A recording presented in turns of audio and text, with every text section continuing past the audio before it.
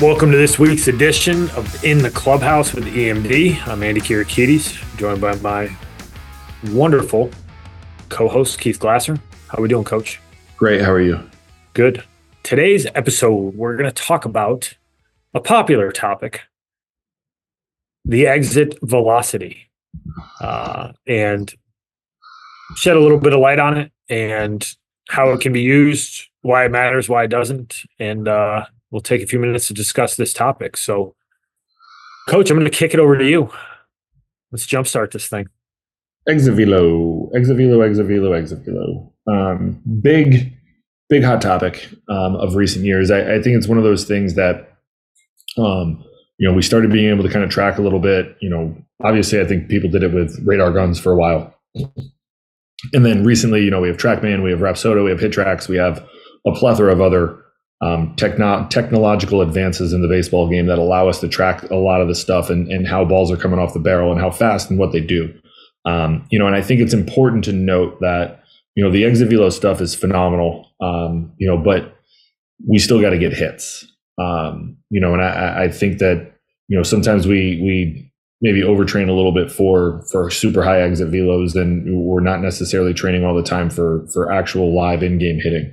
And look, at the end of the day, you want to hit the baseball hard. That is a true and fast rule when it comes to baseball for as long as this game has been played. The harder you can hit the baseball, generally speaking, the further it will go, and the more opportunity you kind of give yourselves to be successful. But that being said, and I think some of this gets lost. I don't want to nerd out on hitting too much, and but you can only control your swing, right? Like, you can hit the baseball as hard as you've ever hit the baseball in your life, and you can hit it right at the shortstop or right at the center fielder, and you get out. So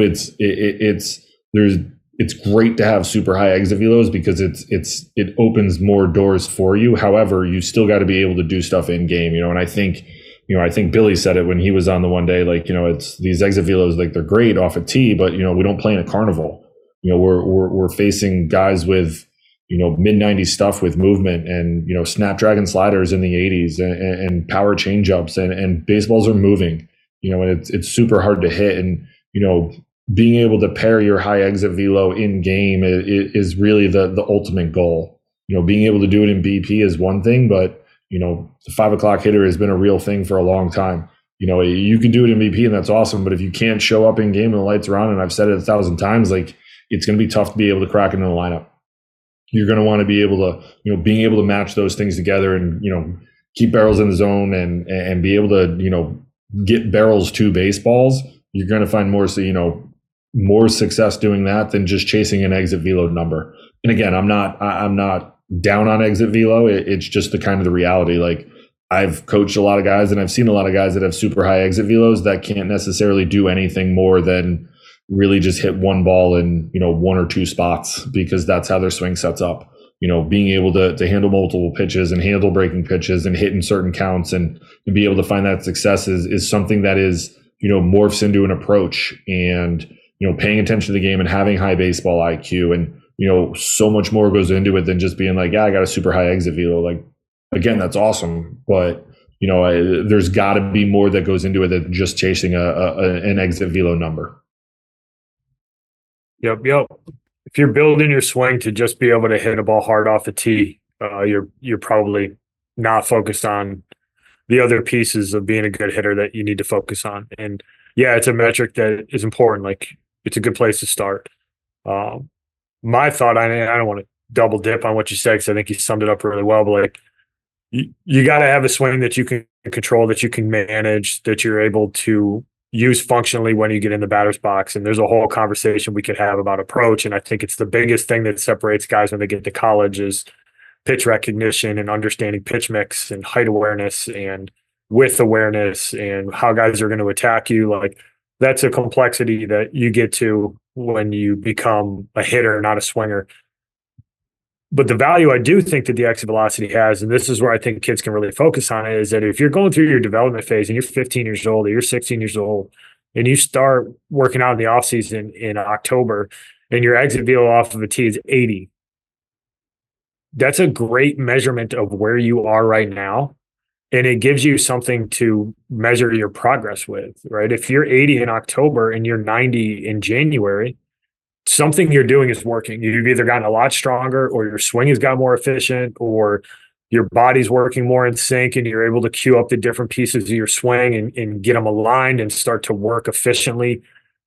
So that's the biggest value I think that some of these metrics have for kids, is that it allows you to quantify progress or identify area that maybe you're not making progress. Like if you've been swinging for a month or 2 months and you've been in the weight room and you're still not generating any additional velocity off of the tee, then we probably need to go back to the drawing board and look at like, well, what's going on here? All right, well, I've gotten a lot stronger, but I'm still not getting the exit velocities. All right, well, maybe there's something in my swing I need to change. Maybe there's a movement. Maybe my first move isn't good, or maybe I'm casting my barrel, or maybe I'm losing my barrel early. Whatever it is, maybe there's something you can address from a mechanical perspective that's going to allow you to tap into that strength a little bit more.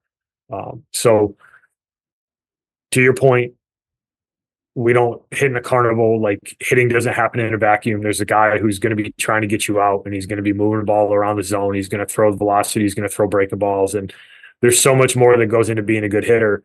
But you can also leverage that exit velocity for a really good purpose, which is to track that progress. But don't be fooled into thinking that a high exit velocity means that you're a really good hitter and that that's what's going to be, the piece of information that gets you recruited. Coaches still need to see you be able to manage the strike zone and do all the things that are going to translate to being effective at the college level.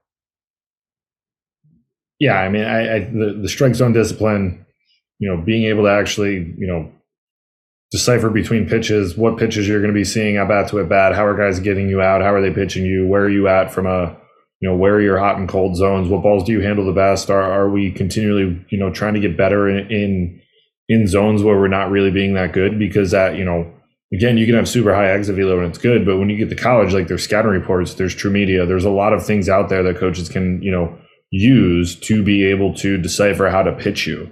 And if we're only working on how to hit the ball hard and not necessarily how to become a good hitter, those are two, in my opinions, two vastly different things. Like the goal is to hit the ball hard, yes, but you have to hit the ball in game. Especially from a front toss BP or tee standpoint, like it's relatively easy and straightforward. Like pretty much anyone can get their barrel to it and hit it as hard as they want. It's that ball that's moving. It's that ball that's, all of a sudden bearing in on you on the inner third and you got to turn and burn to get to it, or that, slider that's moving away from you that you got to be able to stay on and be able to get a barrel to it. Like those are the things that are going to separate guys that, can really hit and the guys that, can't. So again, I'm not down on it. I'm not trying to say that it's something that you shouldn't be training and something that you shouldn't be doing, but it shouldn't be the only and super sole focus of what your training is. Like, yes, train it, but also train it being a hitter. I think you nailed that, Coach. Thank you. Well, thanks for listening to our TED Talk on exit velocity. Until next time, thanks for listening, everybody. We'll talk to you next week. Thank you for listening this week. If you're watching on YouTube, go ahead and hit that subscribe button and smash that like button for us. Check us out on Apple Podcasts, Google Podcasts, as well as Spotify. You can follow us on Twitter and Instagram at EMD Baseball. If you want to find out what me and Keith do to help families and players navigate the recruiting process, go ahead and check us out on emdbaseball.com.